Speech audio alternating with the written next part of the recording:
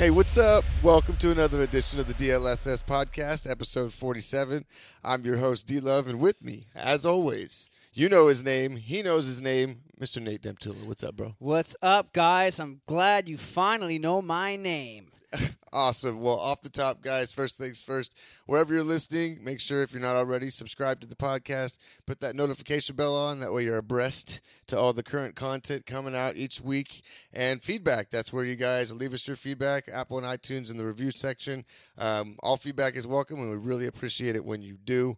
But as always, this episode is brought to you by the DeCourcy Group. Mr. Dave DeCourcy, thank you so much. They're a division of Seacliff Mortgage, rather. Make sure to support the people who support us. If you have any cash out refi or home loan needs at all, I highly recommend them. Make sure to check them out at www.thedecourcygroup. That's THEDECOURCY group.com, and make sure to tell them we sent you. It really helps us out a lot. But there's a lot to talk about this episode. I'm hopefully you're as excited as I am, guys. Anthony Smith is defeated by Alexander Rakic in the Fight Night card. That was the main event that got bumped up, 3-round main event. But let's just start at the top. I mean, I originally, guys, if you listened last week, picked Rakic by decision, and I switched throughout the week. I heard some opinions of people I respect. I heard a couple interviews. I thought I had a line on Anthony Smith potentially trying to take this to the ground somewhat early and use his jiu-jitsu prowess, which he definitely has a lot of accolades there. But the other thing, shout out to Luke Thomas' podcast that I did not. Also, I was blinded. I didn't pay attention. I told this to Nate on Saturday, and I'm interested to get your thoughts. But he, in an interview, Rakic, that is, was talking about how he was deadlifting close to 500 pounds 10 times, no problems. And we've seen these guys that come in, and especially in the pandemic era, looking like phenomenal physical shape, and really just like they put in a lot of, strength and conditioning work, but there's question marks around their skills with regards to the matchup. So I was kind of blinding myself to that information. And, man, standing next to Anthony Smith at the weigh-ins and then throughout the fight, which we'll discuss, man, he just utilized his size and strength, and there's nothing short of the words domination, I guess, is how you can describe the way this played out. But what was your thoughts on the main event, and let's go from there. Well, I didn't want it to go the same way he kind of did with Glover Teixeira, where he just got kind of mollywopped on the ground and couldn't get up, and was controlled there most of the time as well. Obviously, he didn't take nearly the same amount of beating that Glover Teixeira gave him, but Rakic just had, his legs were jacked, dude. His legs were yoked, man. Yeah. I was watching his legs, and obviously he started off with those leg kicks. Within 3 or 4 leg kicks, man, Smith was already having issues. And he tried to throw his own leg kicks, calf kicks, as you guys, there were calf kicks for days, but it was like 3 for Anthony, and then Alexander just took over. Yeah, well, the 500-pound deadlifts surely showed. Those tree trunks, bro. Yeah, I mean, they're both relatively big guys, but I mean, if you look at it, just his quads look massive compared to his calves, and just how much weight's behind those legs. Overall, we saw a different side of Alexander, which was really didn't want to strike with Anthony Smith too long. He closed the distance a lot, took him down, and really either. The guy's name is Lionheart, so you expect him to have heart. So if you're saying, well, why isn't he getting up? He was having a hard time getting up. He was really just sitting in a lot of positions, wasn't transitioning a lot. And 12 minutes of control time out of a 15-minute fight. So it's one or two things. Either Smith's head wasn't there, or Rakic is just way stronger than we expected to be, especially, with the theory of him or the statistics of him lifting 500 pounds. I mean, that's just leg strength alone, but the guys, these are strong guys, man. And, Anthony had a hard time really transitioning, getting up. He spent way too long on the ground. He needed to keep the distance. He needed to strike. He landed one good right hand, and literally I think that was his only significant strike. The rest of the fight, it was like maybe a return kick here and there or a jab. And, I mean, that was I can't even tell you probably. Actually, let's look here. He threw 9 strikes. That shows you 9 over 44. So those 9 strikes were probably the only time he threw strikes was when he was in the 10-second transition from not getting taken down. And that happened quite a few times. Every round it started off on the feet, and then within probably the first minute, Rakic put him against the fence, took him down, and there was just no answer for Well, Anthony I was Smith. talking Had no about answer. the jiu-jitsu. There was a couple spots where he like climbed onto his back and he was in some precarious. He was trying to put Rakic in some interesting situations and trying to pull him down to the ground, but he just wasn't budging. And especially second and third round when you're slippery, as we've talked about before, Rakic just did the right thing, shrugged him off, and a couple ill-advised in terms of like going for it with Anthony Smith on a couple of those because it ended up putting him on his back, and then he was there the rest of the round. To your point. Yeah, it's just I don't want to say disappointing because it's not. It's unfortunate. That's the best way to put it. Unfortunate. Anthony's looked leaner before too. Yeah, You but know what I mean? I'd expect a man I of don't his know. caliber. I don't know what's going on with his life and what he's going through or whatever, but we've just seen him perform way better. And the fact that he the last two fights, it seems to be a huge issue where he's stuck on the ground a lot, and he's stuck there for way longer than he needs to be. And there isn't an urgency to get up, and that's what he ends up losing the fight to. Is he needs to have that urgency to get up right away. And you'd think with his jiu-jitsu background that he wouldn't have an issue transitioning, getting up and trying different positions to transition out of whatever position he's in to It's a get up. mindset thing. Like he's trying I to don't- play so- the jiu-jitsu game from the bottom too much. But If in it's this not fight, working, in you this gotta. fight, he wasn't playing much. He just had full guard the whole time, and Ratchik, the ref would get to a point where say, "Hey, work," and then Ratchik would throw 4 or 5 punches, and then the ref would let the position stay.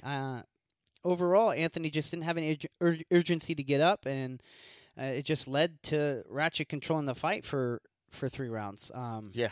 And that's it. He just got out wrestled. He got out grappled, and no urge. Ratchik did a great job at completely cutting off Anthony striking, keeping it really close, and just smothering him. It worked for Glover Teixeira, and obviously Ratchik took that out of that last fight. Watched that last fight and said, well, Smith sits there too long, so if I can just hold him there and punch him and stay away from his hard-hitting strikes, then I should win this fight no problem. And that's exactly what happened. Yeah, he utilized this just a handout posting for the better half of take that, so 3 minutes total of all 3 rounds that there was any striking going on, and he was like utilizing kicking range and his length and just landing those kicks. That's ended up what took him. Basically, I don't know if they consider that a takedown, but in the first round or knockdown, Anthony Smith dropped a couple of those leg kicks, one after the other. So it was like kicking range with those big ass tree trunks, and then once he was down, he could have. There was questions about why he didn't just stand up and have Anthony stand up and it finish could have him been that a way leg too. injury. Could have been an issue. But- Or with him standing up with Anthony, but he's a smart fighter. To me, I think he just played it extremely safe. He didn't take a lot of damage, and he's like, well, if I can win just holding him down here and punching him lightly and just being able to close the distance, why do I want to get in a war with him?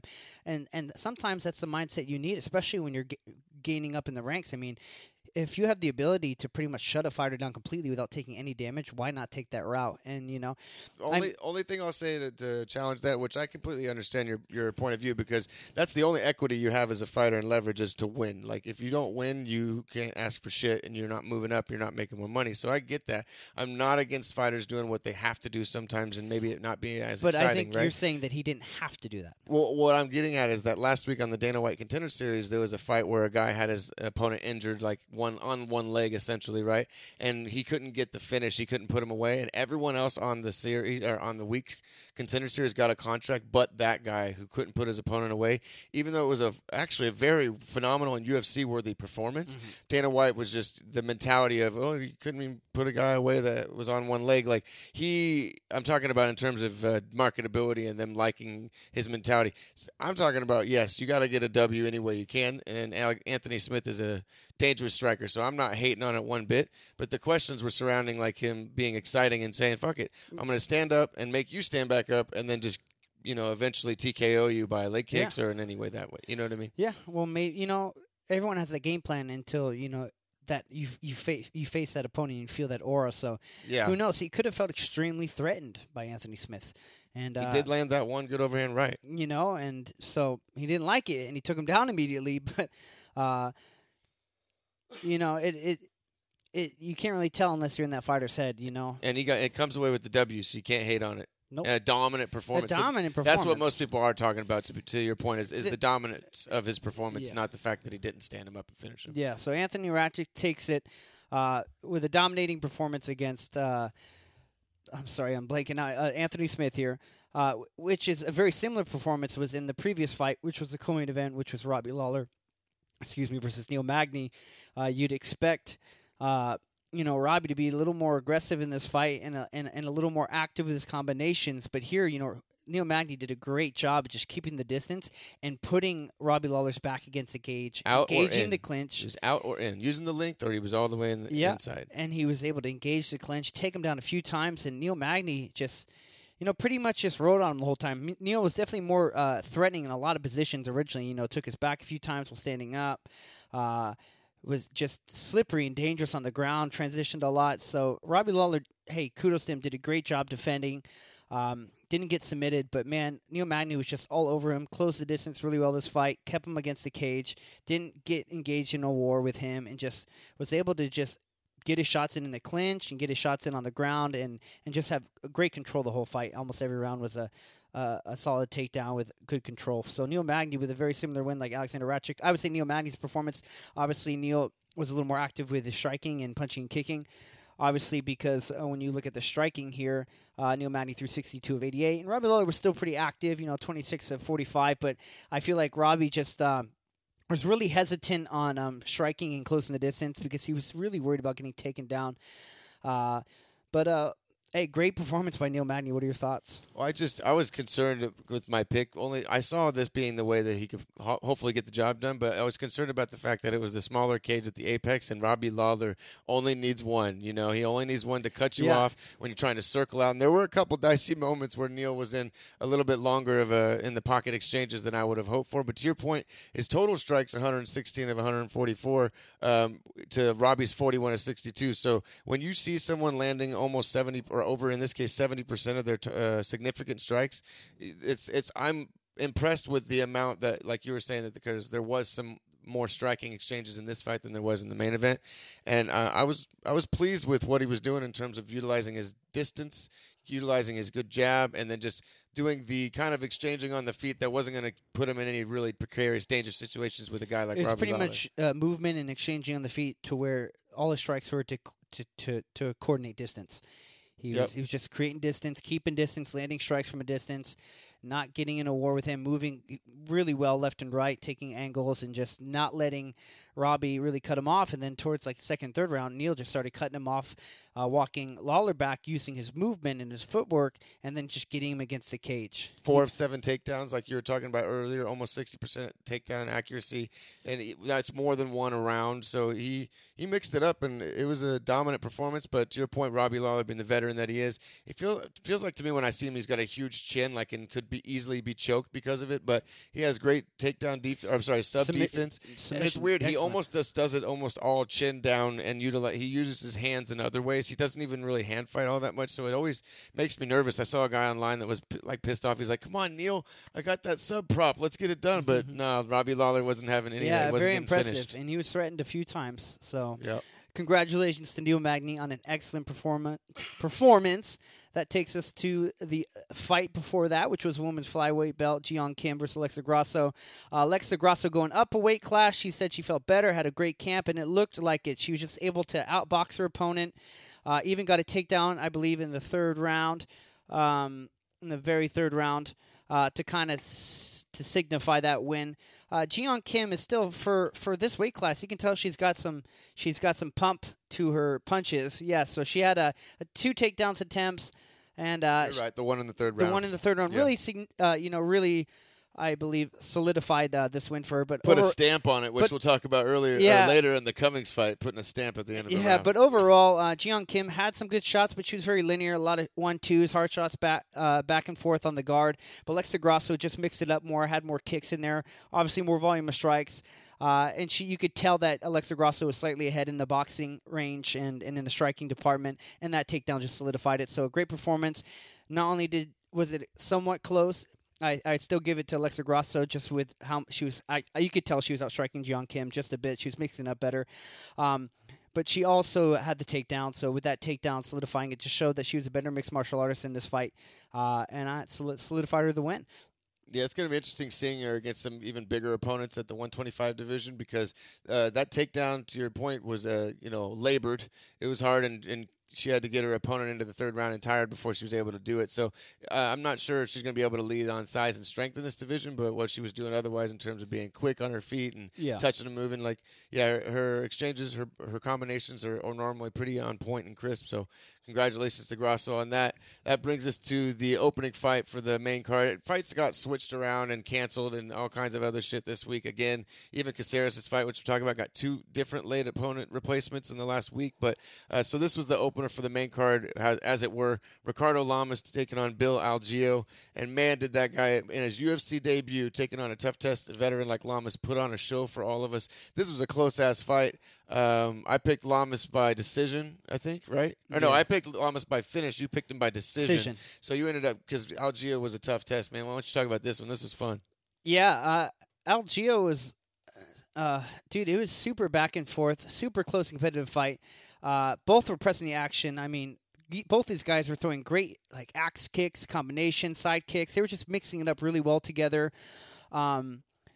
And really, I think what signified the fight. Algeo's a dog. He's a dog, dude. Yeah. This was a great debut, and to be thrown in with one of the former title contenders of the featherweight division, Ricardo Lamas, is extremely impressive, especially as your debut. So I would love to see this kid in more, and he's only growing. He's still fresh, but again, not a huge difference. You know, total strikes. Algeo is 145 against Ricardo Lamas is 127. But significant strikes, Ricardo Lamas threw 104 of 89. Ricardo Lamas definitely had some good power shots in there, some good rear hands, and some good setups, some good kicks. That third round was the difference, though. Yeah, the third round was the difference. Also, a big difference is, he had 5 out of 11 takedowns. So Ricardo Lamas also had 5 takedowns in this fight. So not only, obviously, it's pretty obvious, more significant strikes. Again, super close fight. Very great combinations. Good kickboxing shown here. Good Muay Thai shown. Really fun fight to watch, but also got the 5 takedowns, which just why am I having a hard time? My mouth is so dry I can't say it. Significant? I don't know what you were trying to say. Sorry, I was switching. The fight's over. Well, it guarantees him the win. Guarantees him the win. It guarantees him the win. I'll put it that way. Yes, He puts a stamp on it. 5 takedowns, more significant strikes, and he was slightly ahead. You could see I thought he was going to get tired, honestly, in the first round. Ricardo Lamas. They both looked a little tired, but yeah, they kept going. I thought Ricardo was getting, like, having to, because the pace that Algeo was putting on him and hurting him in the first and second round, I did not expect Ricardo to have what he needed to do, what he did in the third. And I guess he talked about afterwards in his post-fight, like, his coaches were basically saying, like, everyone's got different ways to try to get to their fighters. In his case, he evoked emotion, talked about his family and his kids back home, waiting for him to bring that W, and he just went out there in the third round. I don't know if 4 out of those 5 takedowns were all in the third round. I'm not sure, but he got a 10-8 round. That in that third round on 29-27 on all 3 sketches. No, I remember he got 3 takedowns like in a row towards the end. Remember that? Against the cage, he took him down, he got back up, took him down again, got back up, dumped him again. So 3 10-8 rounds in that third round, which was impressive. But really, after the fight they went through before the first and second round were really close. That's it what I'm could have gone either way, yeah. but the third round was just a dominating performance by Ricardo Lamas. I didn't think he had it in him after the way those first 2 rounds but with that third round really showed, and he even talked about possibly retiring and talked to his family about it, and he talked about, what's going on in Cuba over there with his culture and stuff, which is great. Yep. Good platform to use. Hey, congratulations, Ricardo Lamas. He put a stamp on that third round. And speaking of putting a stamp, we'll switch over the main fight for the prelims and go straight to Alessio Di Chirio. Took on Zach Cummings, and this was a pretty damn close back and forth fight for the first. It was a fun fight to watch. We were talking about it right as the fight was ending, kind of like talking about, like, who do you think has this one? It's been hard to score these rounds. It's been relatively even with, how do you say it, Di Chirico? Di Chirico, yeah. More technical and explosive, and seemed like he was putting Cummings on Queer Street a couple times with a couple really hard shots. That guy's got a chin, bro. He ate them, and then he's even stated in interviews that he's never been rocked. And he got wobbled a couple times in that fight. Yeah, we saw some off balance, but. But why don't you talk about how, even though it was a close fight, both first and second round, even the third round up until the end, and kind of talk about how the ending sequence went. It was phenomenal. It was awesome. Well, Zach Cummings is the kind of guy who returns fire. He's got great head movement in the middleweight class. I was very impressed by mini Travis Brown. He looks like a mini Travis Brown. Where's Ronda's fine ass at? He is. Both these fighters pack a punch. Both these fighters, I would say Zach Cummings is more tight in his striking. Di Chirico is more angle, stepping, and punching and movement. So two different styles, but both mesh very well. Di Chirico definitely has power, but this is a middleweight fight. Both of them pack power. Both of them pack a punch. It was so back and forth. It was Di Chirico firing back, Zach Cummins firing back. I mean, I know you guys want me to sit here and tell you the exact combinations. I'm not going to remember. That's just the truth. But what I can tell you that I won't forget is that it was such a close fight. It was probably like 1-1. So it's down to the third round. And the third round, Zach Cummins is just evading better, not getting hit as much and landing back. He's moving better. Di Chirico's, getting a little frustrated. Zach Cummins just has found his groove. And in the last 3 seconds, during mid-combination, Zach Cummins is moving, slipping. Kind of smiling. He's smiling, and then Di Chirico goes to throw a left hook. I'm sorry, no, he goes to throw a right hook. Oh no, he throws he's in southpaw stance and he throws like a rear left hook / overhand, but he drops his right arm, and then all Cummins does is slip back and launch a switch kick to the face and drops him right on the buzzer. Drops him. It was Saved by the Bell, essentially. Saved by the Bell. That doesn't exist in the UFC. We could talk about that in terms of the rules. But, yeah, he wasn't out cold, but the ref had to wave off the end of the fight. Yeah, he could have hopped on him if there was more time. Oh, yeah. But it definitely signified – I think it was 1-1. That definitely gave him the third round. That put a stamp on it. I think it could have gone like split decision. It could have been very touchy. But well, look, this is one of those middleweight bouts that the total 53 to 54. And the significant and total strikes are the exact same. So there's no touch, hard shot. Zach Cummins was literally one strike more significant. I guarantee you that was the head kick. It had to have been, right? It had to have been. Yes. And then one knockdown. So obviously it was like it could have been a draw. It was that close. It's a very fun fight to watch. Two different styles, but both strikers. And Zach Cummins just at the last minute buzzer beater, man. Switch kick to the face. Yeah. That's why when you throw overhands or you throw left hooks, you never drop your other hand, right? Especially if someone's going to counter with a switch kick or a high kick. But congrats to him. That takes us, since we skipped the middleweight bout. Another fight that was fun to watch. Yeah. Yeah. So. Do you want to do it? Impa Kasanganay. I'll let you say the names. And then Maki Pitolo. Maki Pitolo's a tough Hawaiian, tough guy. Comes in, and it's a fairly close fight. So this guy was on that series of The Ultimate Fighter I was talking about where he got a contract, and literally when he was getting offered his contract, Kasanganay that is, he was saying, well, we already have a fight booked for you on this date or whatever it was, so the 29th, which was against Maki Pitolo, who's also a Dana White Contender Series alumni. So it was really interesting to see, Pitolo I think's had 2 or 3 fights maybe in the UFC, and now Kasanganay coming straight off the Contender Series against Pitolo, and he ended up, sorry, I didn't mean to cut you off. No, you're fine. I just like the history there with the Contender Series and how Kasanganay had a 16-day turnaround. He fought less than 2 weeks ago, and Maki Pitolo had fought 21 days ago, so 3 weeks ago. Yeah, these guys are obviously both hustling, trying to get their names out there. Obviously, you got Maki Pitolo, who's 13-7, so he's much more experienced than Impa. I'm just going to say his first name. He started training MMA in 2017. Yes, so he's fairly fresh. But Impa, man, the way I can best describe this fight is, accurate striker versus power striker. But Impa was still accurate. It was both. It was kind of. I would say Maki was kind of ahead at the beginning of the first round, and then Impa kept coming up until he just slightly surpassed him in striking. He was just able to outwork him just a little bit more and a little bit more each round. Not much, obviously, with significant strikes. It's 85 to 71. They both threw one feeler out there, 86 and 72. Yes, so it's still a very close fight, but obviously not much more to say. But Impa just had a little more pressure, a little more power, and obviously landed more significant strikes here. So he did enough in each round to kind of just stay ahead in the judges' eyes, and he seals the win. Now he's undefeated, 8-0. Yeah, 41 to 42% significant strike landing for both of these guys. So close overall fight, but Pitolo was more active in that first round, and then by the end was just all that movement, all that evading, all that circling on the outside on your bike, and taking hard shots. He was getting worn down, a little bit more sloppy and slower because it's now the third round with the crazy pace. Yeah, Impa just did a great job. I wanted to ask, though, it seemed like Impa almost took that first round off, which is weird. He had a very good high guard, didn't take very much damage, although he did take a few shots, didn't seem to phase him.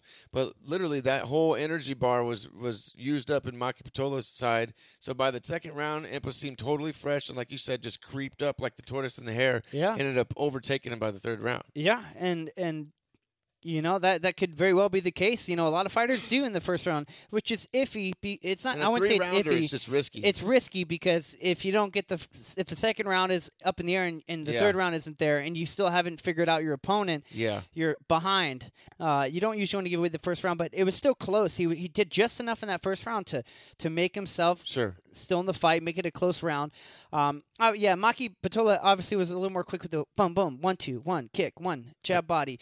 But then towards the second and third round, Impa was just able to utilize putting him against the cage, making a dirty boxing fight, getting him off the cage, throwing like 4 or 5 power shots, boom, boom, boom, boom, and just really starting to wear him down. And I think what happened is Maki, a good amount of those hard right hands. Yeah, too. so Maki Pitola obviously was keeping up. It was very close, but it's just the power and Impa did a great job at not only implementing power but staying consistent forward and pressure firing the whole time, and firing back and keeping up the numbers.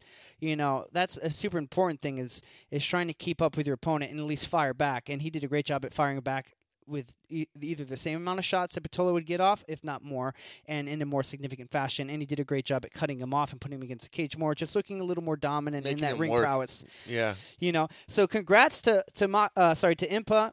You want to say his last name? Kasanganay. Hey, man, 8-0. You're still fresh in the sport. You're still learning. You're looking sharp, man. So I'm excited to see you fight again. And then someone who's turned a corner in their career. Shaved his fro, bro. Shaved his fro. I know, crazy, right?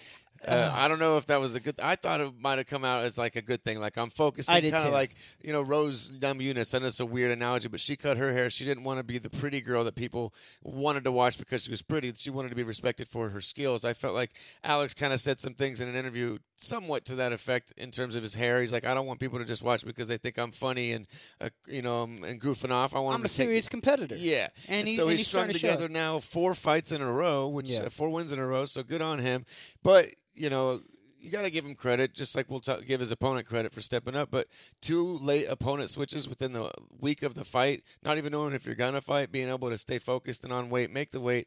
And Austin Springer, after a quick replacement that was only a replacement for, I guess, 48 hours, which was really interesting, got switched out. And then Austin Springer stepped up, I think, with 2 days' notice. Missed weight ultimately as well. And Alex Caceres comes away with the first-round submission. Yeah, obviously we picked this fight. We picked a couple fights last minute with like the Ricardo Lamas one, and then we picked this one.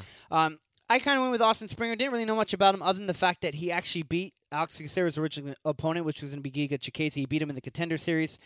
He beat him by second-round submission. So, I thought maybe Springer has, if he's able to deal with striking like that, and Alex Caceres is an awkward, lanky, spinny, flashy fighter, then. And Giga's a very good distance fighter as well and a former kickboxing champion. I thought Austin Springer would have the ability to deal with that, take him down and smother him and utilize that. Didn't see that. It actually ended up going the other way around. It actually ended up being Alex Caceres with the takedown and submission in round 1.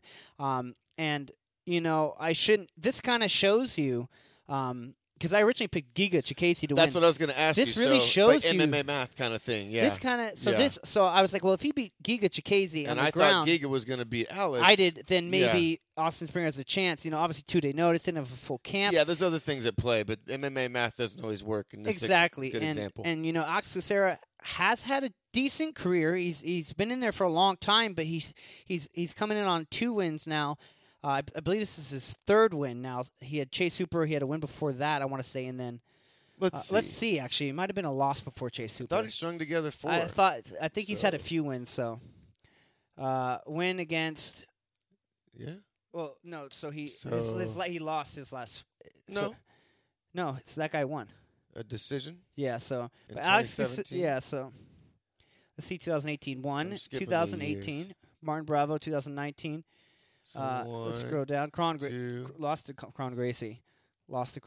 Yeah. Got submitted. Kron's a savage. So Peterson. So 1, yeah. 2, Hooper. and so this is the 3rd one, yeah. So okay. So it's Got third it. win in a row, so he's looking good. Sorry, guys, we had to verify. Got to be professional. Well, yeah, I said 4 at the beginning. So it's But good to double check. Austin Springer just looked really sluggish on the feet. Obviously, 2 days' notice. What do you expect? You can't hate on him. He stepped up. I feel bad for Austin Springer because he took the 2-day notice, got submitted, unfortunately, and he's been waiting 15 years to get in the UFC. He's been on the Contender Series, I believe, numerous amounts of times and attempted. I don't know if it's 3. I'm not for sure, guys. I could look it up right now, but then I'd be wasting your time. All right, and we want to cut to the next fight card, which should be awesome, Overeem. But, it's unfortunate, but, Ox Caceres, veteran savvy, was able to get the win, take down, and that shows you, because I thought that his grappling was going to be a problem for Caceres, and it absolutely wasn't. Caceres just made it look easy. Congratulations, man. Yeah, I think sometimes you and I, and all people do this, because we look at stats, we look at numbers, and we almost forget that they're human beings. It's funny, we don't, because we always talk about the mental aspect and how much that can affect things. But in terms of sometimes when you're trying to matchmake and pick or handicap in your head who's going to fight or who's going to beat who, you just kind of look at their skills and their abilities and their potentials and then hope that they both fight to their potentials and it plays out the way you think. And that doesn't always happen. No, so it's very hard to go off their potential, and then you kind of have to meet. You got to think about potential and kind of think about numbers, and it's and a so tricky game. many things go into it, and the fact that it was a 2-day notice. I'm sure Austin Springer. Hopefully, there was something in his contract that said, "Hey, I took this on 2 days. Give me one more win fight or loss, I'll get another fight." So hopefully, we see him back at full potential and see what he can do in the octagon. But that fight was one of 4 submissions that started off the entire night. There was 4 submissions in a row. I don't think that's happened, and if it has, it's very rare. Mallory Martin gets her ass beat by Hannah Cyphers and dropped in the first round, but comes back, perseveres, and gets a rear naked choke submission in the second round. Screamed her guts out. It was actually a phenomenal comeback. Watch that fight. Poliana Viana with a slick armbar from guard. She was actually isolating the left arm in the last minute, switched to the right, and ends up putting out Emily Whitmire in the very first round. And then, unfortunately, our boy Christian Aguilera gets subbed in the second round by Sean Brady. It was a kind of a one-armed mounted guillotine situation. It was actually pretty impressive. Super high-paced fight until then. Absolutely. Very, very big chess match on the feet.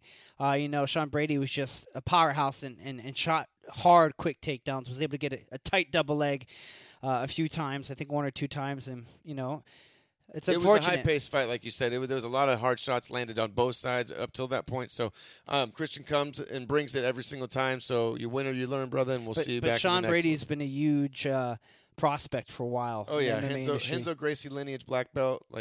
He's no joke. And he's great on the feet. He's got great striking. Yep. He's training partners with Paul Felder, who was trying to be unbiased on the call, but he's probably pumped. He's his brother. Yeah, he was pumped for it. So that wraps up UFC Smith versus Rakic, and we're gonna take a quick break, come back, and then do the predictions challenge recap and jump right into next weekend's card, which, as you just said a minute ago, Alistair Overeem taking on Augusto Sakai. So stay put. All right, welcome back. So. Just before we jump into next weekend's action, predictions challenge. We're going to do a quick recap of the points. Finally, after 4 or 5 weeks, I come away with a winning week. Nate and I both got a goose egg on the main event with Anthony Smith. He went with Lawler, no points there. I got Magny unanimous decision, 3 points for me. We both went for Lamas. He got 3 points because he called it right with the unanimous decision. Me just 1 for getting the right fighter 1. Grasso, that was one of our last minute picks. I got unanimous decision, 3 points there, as well as another last-minute pick, Caceres versus Springer. I called Caceres by decision, and he ended up coming away with the sub, so just 1 point for me. Totaling 8-3 for the week. Finally, like I said, a winning week. Woo! So I just closed the distance, kind of. You're still ahead by double digits. 137 to my 127. Still leading the dance by 10 points. Nice. Yeah. That's great to hear. Yeah, I'm coming. I'm coming for you as best as I can. I just picked all underdogs. Now I'm going to use my brain this card, so you're in trouble, dude. Shit. All right, guys. Well, let's jump into it. Quick recap from the bottom up. Hunter Azur taking on Cole Smith. Alexander Romanov versus Marcos Rogerio de Lima. Viviana Araujo versus Montana de la Rosa. Andre Muniz versus Bartosz Fabinski. That's the prelims card. Not a lot of notable names, but as we jump into the main card, Thiago Moises is taking on Jalen Turner, the Tarantula. But, yes, this is one of the ones I'm really looking forward to. Ricky Simone stepping back in there against Brian Boom Kelleher. And then Michel Pajeda, the one infamous for backflips and cartwheels, he's coming out against Zalim Amadiev. And then Sajar Eubank Sarge taking on Carol Rosa in the co-main and the main event.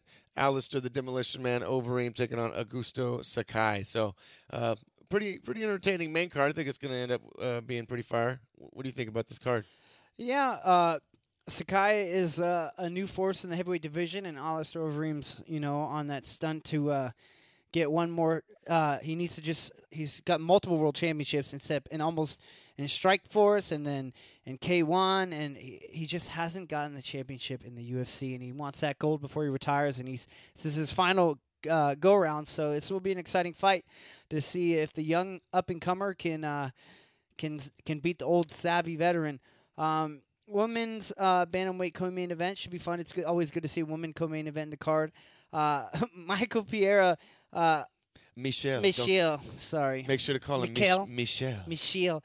I'm interested to see this fight. I don't know who the Imadeev guy is. 8-2. I'm assuming he's like a Kazakhstanian wrestler or someone from like Siberia or of Russian descent or one of the aughts. So we'll see. He might be an excellent wrestler. We'll obviously in a few minutes before we start calling him, we'll see. But I think honestly the fight I'm most excited for is to see Ricky Simon versus Brian Boom Kelleher. Because Ricky Simon is a super exciting fighter. He's only growing. He's tough. He's gritty. And Brian Kelleher's gotten a few wins now. And he's just an up-and-comer as well, man. Obviously, he's 21-11, but he's on fire right now. So this is going to be a very fast-paced, scrappy, all-over fight. It's going to be just an eye-catcher. It's going to be fun to watch. And then you got Thiago Moises versus Jalen Turner. Jalen Turner is definitely a powerhouse.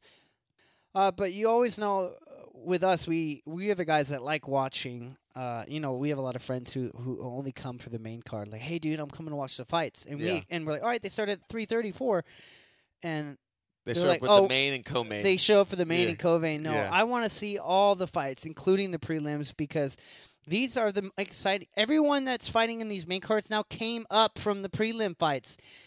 So a lot of these big names that you guys see started off somewhere, right? So the prelim fights are some of the most exciting fights to watch and the ones to look out for. They're usually the most exciting fights of the night. Yep, we got some lesser known people in the prelims. But as we said before, sometimes that ends up turning out with the more exciting matchups. Yeah, so I suggest that you guys, if you truly love the MMA world and you really want to watch fights, watch these prelims and watch these performances. Sometimes they're better than the main card. But after all those compliments, we're going to shit on them and say, but we're not going to pick any of them. But we're not going to pick it. We're just going to do the main card. Just because there's a main card, there's 5 fights right now, and hey, eventually those guys will earn their right to be picked. There you go. They got to earn their stripes, man. There you go. So we'll start off at the lightweight bout of the night, the curtain jerker, Thiago Moises versus Jalen Turner. All right, so Jalen Turner is kind of on a streak of the last 4 fights, win-loss. Loss against Luque. Obviously, Vicente Luque is a beast. Winner versus Potter. Loss versus Frivolo. Win versus Calibayo. Halabaugh. Is that it? Kurt Halabaugh, yeah. Oh, no, up here? I'm sorry. I thought you were talking about this guy. What are you talking about? Calibayo. Yes. Calibayo. Nailed it. Anyways, I tried. So the 2 wins he does have are knockouts. One in the second round, one in the first, and the other 2 losses are by decision. Obviously, got KO'd by Luque. He got into a little fist fight there and did not win that one. Most people don't with Vicente Luque. But then you have Thiago Moises over here, and he beat Michael Johnson. He was getting beat up, but just submitted him very quickly. So this guy can get you from all angles. Got slightly better record, 13-4. Jalen Turner's 9-5. Jalen Turner obviously has a much higher output with strikes landed per minute. I feel like he's probably a little more he's probably a little more stronger on the power side. But I'm gonna say that Thiago Moises. I'm gonna say I don't know who the underdog is here. But I'm going to go with Thiago Moises. Let's just look. This might help my decision. Okay, so Jalen Turner's the underdog. As of now. When we do our picks, it's always on the day after last weekend's fights. By the time the fight goes off, this could be flipped, but in terms of our points, I'm going to go Thiago Moises. I'm going to say second-round submission. Yeah, that's my biggest concern in this fight is Jalen Turner getting subbed and some sort of joint submission. Maybe a choke or something like that, but he's very long and lanky. Look at that. He's got a 7-inch reach advantage. He's 6'3" for this division. He's very long and lanky. That's what his nickname's the Tarantula. And I think like we always kind of go with the win-loss streak and then try to go, well, all right, well, he lost his last one and he normally goes back and forth. Well, both these guys are coming off wins, so if we go by that logic, they're both due for a loss. So I don't know. I don't know where to go here. Can't pick that. Yeah, so I'm going to go against you just to make it interesting. I'm kind of a homer for Coach Anthony, holds mitts for Jalen over at Ruka and a couple other places. So I like Jalen's creative striking, and I just feel like he's I mean, I hate to have this come off like an insult when I say like a mental case. Same thing for Uriah Hall, who I think is a phenomenal fighter. So what I mean by that is that it's kind of like a backhanded compliment where I'm saying you never actually see them perform anywhere close to their potential, and if they did, they would just burn through anybody in the top, up through even the top 5, and possibly become the champion. So I'm trying to tell you that I think Jalen is a lot better than the performances we've seen, and even his last performance was pretty damn dominant. He took the guy to the ground and then TKO'd him with strikes, like kind of ground and pound strikes. So I'm hopeful that if it does end up with him on the ground, he's on top, because again, Thiago Moises could grab one of those long, lanky limbs and potentially get some sort of submission, pull it out. But I'm going to go Jalen Turner, and I'm going to go by decision right as of now. I could always change it, but I'm going to go Jalen Turner by decision. Right. Unanimous decision. It's going to be unanimous. You've lost points on just saying regular decision, so I wanted to make sure. Have I? Yeah. Oh, yeah, dang. I should be paying attention. So Ricky Simone taking on Brian Boom Kelleher. Man. My, low-key vote for Fight of the Night for sure. I'm already going to, if I want to look at numbers saying, man, just the people that Simone's fought, bro. Ray Borg has a win over Borg. He had a loss over Favor, but during that fight, he was putting it on Favor. He just got caught in mid-combination with a good right hand and a couple other things. But, man, Ricky Simone gets better every time I see him. But the thing Brian Boom Kelleher has, he's just – I feel like he's a big guy for this weight class. He's going to definitely be bigger than Simone. Can we go up? Sure. I was trying to see the height. No, they're the same. Okay, so 140. Well, Brian Kelleher is usually 145, so he's still going to be bigger than Ricky Simone. And this is at 135, yeah? 45, actually. It's at 145. Yeah. So Simone, going up. I mean, people were floating around a different He's been weight floating classes. around a couple. Yeah. He'll probably be a little heavier, be strong. I think last time he fought up a weight class, and he said he felt really good. Don't quote me on that. I think you're right, though. But I think I do remember him saying something like that about Ricky. But, man, Ricky Simone is just so active, and I feel like he's definitely going to be the faster fighter here. I feel like he's going to be the faster fighter here. I feel like he's going to mix in a lot of grappling and smothering Brian Boom Kelleher. But Brian Boom Kelleher has knockout power in his hands. He has the potential to finish the fight. But I think Ricky Simone is just going to be faster, is going to be mixing up a lot of grappling and clinching and just be too hard to catch for Brian. I think it's gonna take a while. I think Brian will probably get his flow going, but it probably won't be late to like the third round, so he'll get a feel on Ricky Simone. I think Ricky Simone's gonna just give him a lot to deal with. I think, and again, I think Ricky's getting much, much better every time I see him. I get really excited to watch him fight. So I'm going to say Ricky Simone, unanimous decision. There we go. He doesn't have a mullet anymore, which was part of the excitement to see him bouncing around like a madman. But yeah, I believe he's fought at flyweight before, and then he fought at 35s, and now this is at 45. So, and he's always had a motor, even at the lower weight classes. So extreme motor. Not depleting himself may pay dividends. He may be able to just keep that pace the whole time. I think Kelleher is very dynamic in his striking. Has a lot of it shows him as a switch stance fighter, and I think that. Like to your point, kind of like Lando Venata and these guys, if they catch you with something tricky that you don't see coming, they could easily put you out. Testament to some of Kelleher's knockouts, but I'm worried for him in this smaller cage era. And I don't know, man. Ricky Simone, to your point, has been very active as of late. I feel like he's got the speed advantage. I don't think he's anywhere near Brian on the feet, but I don't feel like it's going to be contested there that much. I'm going to have to go with you and go Ricky Simone unanimous decision as well. I hate to do it. Love my boy Boom. He's actually a rapper, by the way. Check him out on Instagram. He's not that bad. But I'm going to go. I had no idea. No, he's actually. I feel like his rhymes are actually better than Tyron Woodley's in my personal opinion. Then you need to post that as the outro song. Oh, gosh. The last one I saw was just on his live. I think he was literally freestyling, which wasn't bad. So, right. Brian Kelleher, I'm sorry I'm going against you. Ricky Simone, unanimous decision. All right, that takes us to our next fight. Michel. If I had the Michel fucking Pierre. what is it? Michel Pierre. Is it dodgeball? Pierre. Is it dodgeball or is it? Don't correct my name. My Blue name is Michel Pierre. Blue Steel. What movie was that? Blue Steel? What movie is that from? You think Zoolander? Thank you. So I don't know if it was Zoolander or Dodgeball, but if I had that drop for fucking homeboy saying Michelle, it's Michelle, I would play that every time you call this guy Michael or Mikkel. It's definitely not. It's definitely not Dodgeball. I'm pretty sure that's definitely probably Zoolander. Well, All Ben right. Stiller, you're the man. Yes, you are the man. You are a man as well, I believe. All right, so getting into this fight, it's gonna be interesting. Originally for Zalem, I thought he would probably be like a heavy grappler and maybe able to just close off the gap here with Michel and take him down and take away his crazy jumps and his backflips and his capoeira and all his mixed martial arts stuff.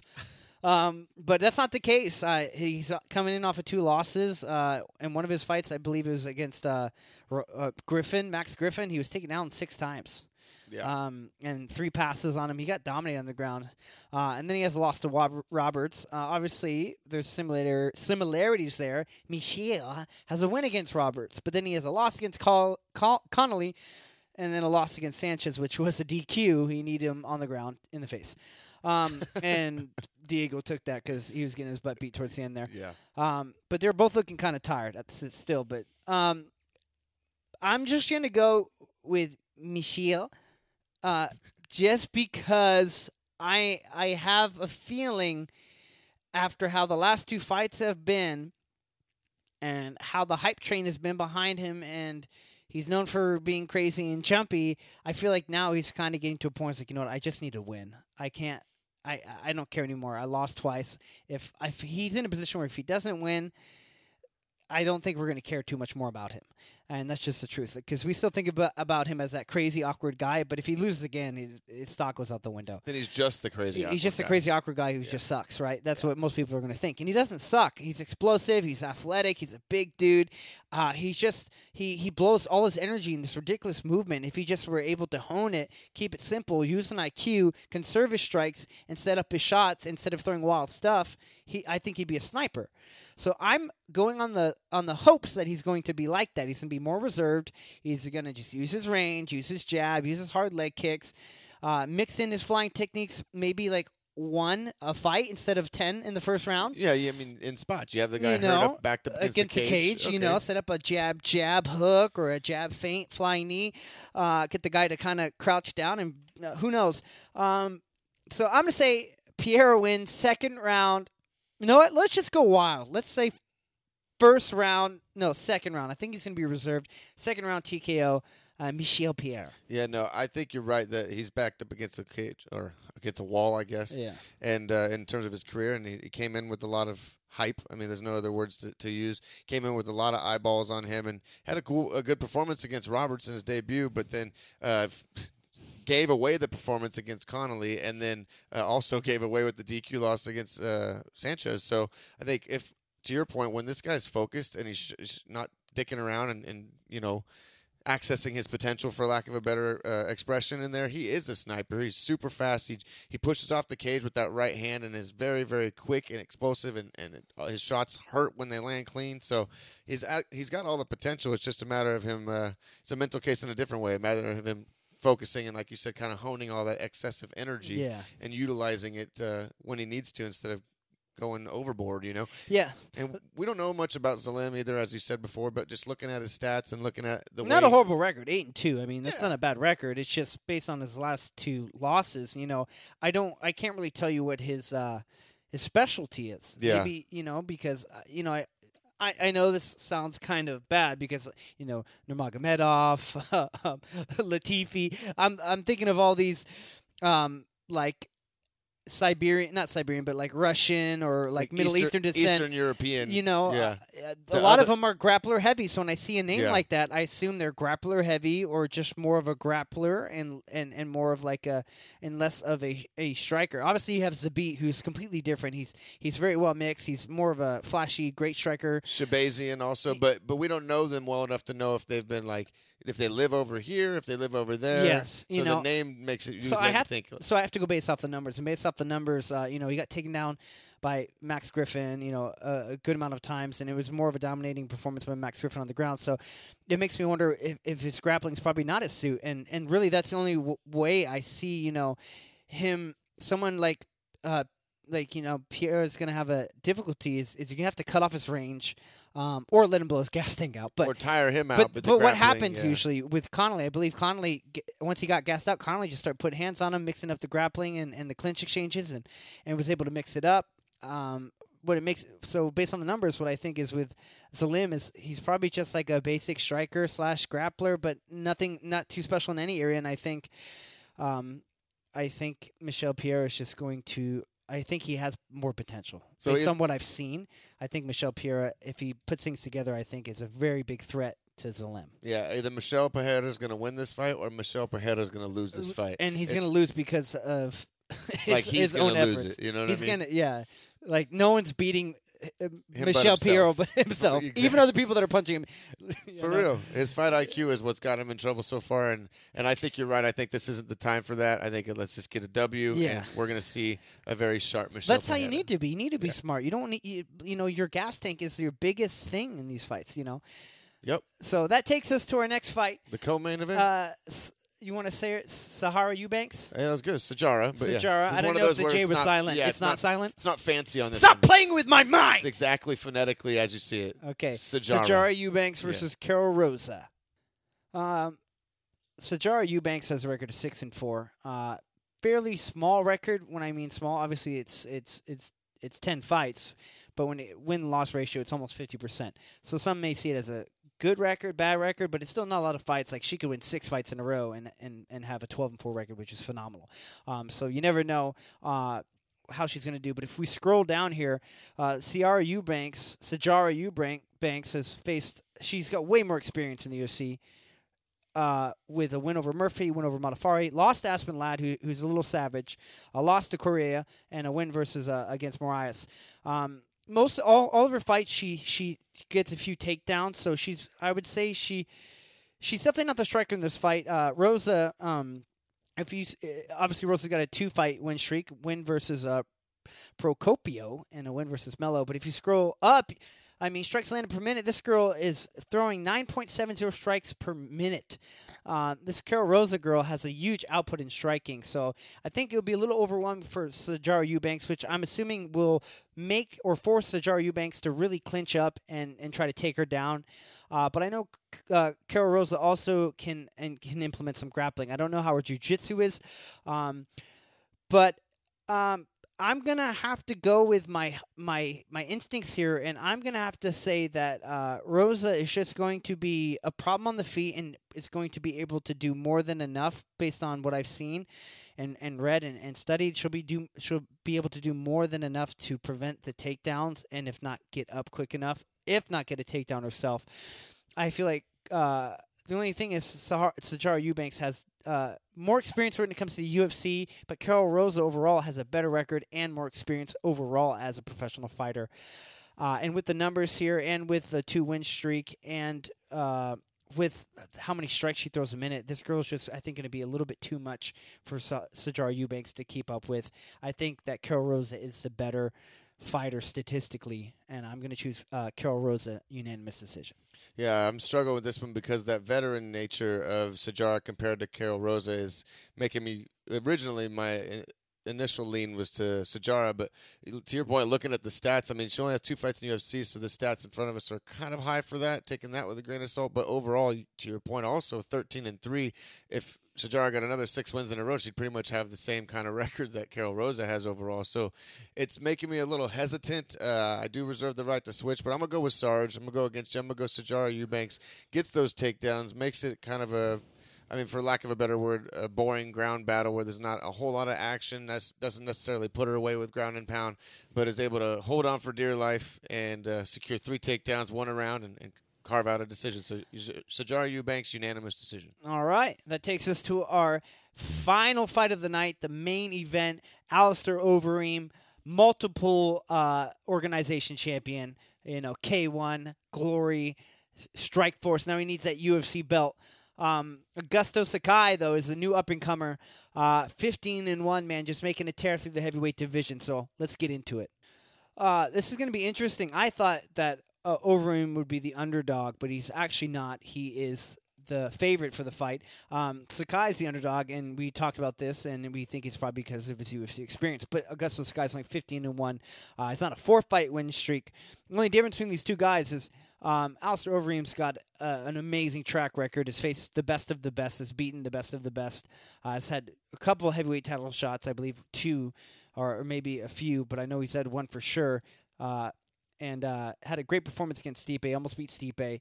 We know Alistair Overeem's capabilities.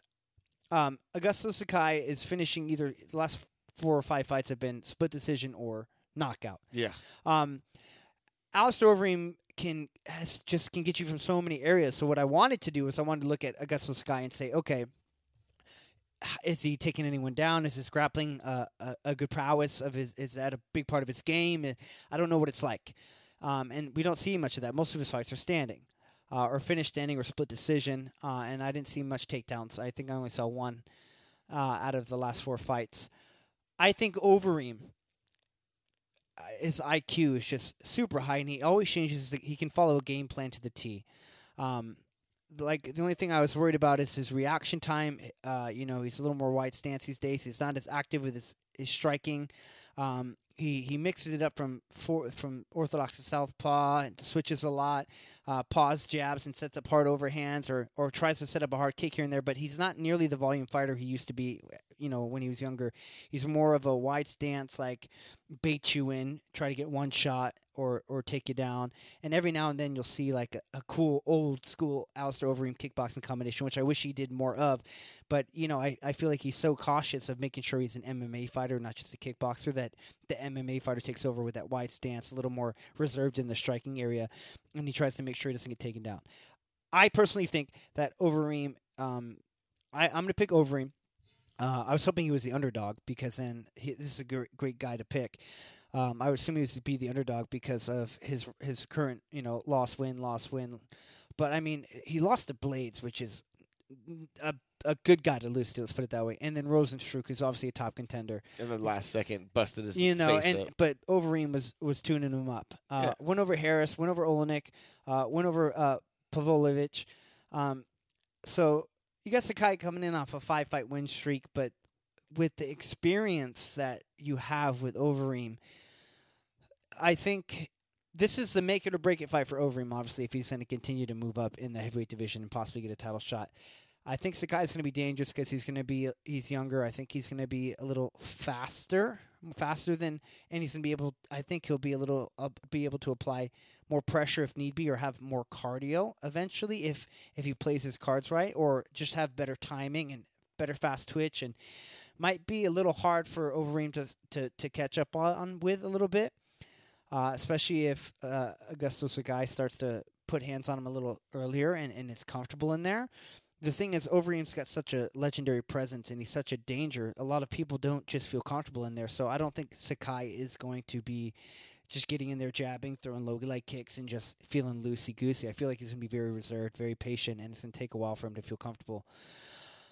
That being said, I think Overeem is going to grapple. I think Overeem's going to try to strike, implement his striking, land some decent shots if he can. But I think overall, Sakai's going to try to throw some hard bombs on him. Overeem's going to put his head down and get a high guard and form, I hope, a high guard. But I feel like Overeem's going to engage in the clinch a lot, try to take him down and smother him close the distance. And he's either going to be very far out or he's going to be grappling. And I think I'm just picturing in my head that Overeem is going to implement taking him down as much as he can and holding him down and just grounding pound or getting a submission. I see that path for Overeem. I just don't think, these days Overeem is as flexible and as much of a volume striker in the heavyweight division as he used to be. So I think Sakai might be a little bit, it'll just be hard, old man bones for him to keep up a little bit. So I think he'll have to be very far out, which he has been fighting like that, very patient, not overexerting himself and being very cautious and setting up takedowns. I see him taking down Sakai and just out-grappling him and mixing up the mixed martial arts aspect. I know that was a lot of stuff to say. Anyways, Alistair Overeem, I'm going to say, is this 5-round? It's a main event, and I don't believe it's a last-minute replacement from the lower half of the card or anything, so it should be a 5-round fight. Oh, poop. You know what? 4th round. No. Decision. If it's not, but if it's 5 rounds, this is a tough one. I know it. Just unanimous decision, Alistair Overeem. All right. Yeah, I'm struggling with hard. Yeah, well, I'm struggling with the youth aspect, and Sakai's being, like you were kind of alluding to, him being very explosive and quick on his feet for a heavyweight. Like, we got Tanner Boser out here moving around like super fast. Like, I'm worried because you said it earlier, his reaction time, Overeem's in his chin. He's 40 years old. He's had 46 and 18, like a lot, and that doesn't count his kickboxing record. So he's been in there multiple years, but he just seems to be one of those, even in interviews, he seems very coherent. He doesn't seem to have taken a lot of damage to the brain. At least it doesn't seem that way from the outside. But yeah, his reaction time and his chin are the two things I'm always concerned about him with in the last few of his fights. But to your point, he's just kind of poked and prodded from the outside, been extra safe, and then close the distance and utilize his grappling chops, his strength, and his size. So if he can get a hold of Sakai and keep him maybe up against the fence and grind him out that way, tire him out to the point where he eventually does secure that takedown, that top pressure, I feel like, depending on how it goes, if Sakai isn't in the best shape for this, and Overeem's is in the 5-round club, he's been there multiple times, he could easily get taken out earlier. To your point, like by the younger, fresher, more explosive, faster fighter, has a lot of power in both hands. But I'm gonna go with you on this one. I'm gonna go with the veteran savvy, gets it done. I'm gonna go. I'm struggling to go decision because I think, like the Rosenstruck fight or a couple other fights. I'm gonna change mine. I'm gonna say 4th round TKO. Okay. Well, the only thing is Arlovsky fought Sakai, right? And Sakai won that fight in a decision. Obviously, wasn't a 5-round fight, so that takes a lot of that out of it. But Arlovsky is similarly in his later part of his career kind of just become a stick and move, stay on the outside, utilize his footwork, and win the fight in a safer fashion, not as committed to striking as you were kind of talking about with Overeem earlier. So if Sakai can work with that and end up, I guess in this case, pointing out a decision, probably one of those split decisions. Yeah, it definitely was one of those split decisions. Then maybe he can kind of play that game with Overeem over the course of 5 rounds and not gas himself out. So I'm struggling with going with decision. I'm going to go with the decision as at this point. I might switch it later, but Overeem by unanimous decision in the main event. All right. So that does it this week, guys. That's the end of the card. Make sure to check out the fights and make sure to obviously come back next week for us breaking down the results and recapping everything that happened. But thank you guys, everyone that's been purchasing more batches of the turmeric tea, the turmeric tonic. It does so many things with inflammation. The list is too long to give you all the benefits. But if you guys are interested or need to re-up or want to order a batch for the first time, just hit up my socials and I'll be happy to take care of you.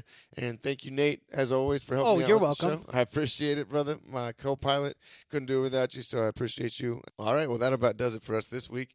Thank you guys so much for stopping by. I really hope you enjoyed the show, and if you did, don't forget to go to Apple and iTunes and leave us a 5-star rating and a positive review. And while you're there, don't forget to turn the notification bell on so you're on top of all the most current episodes.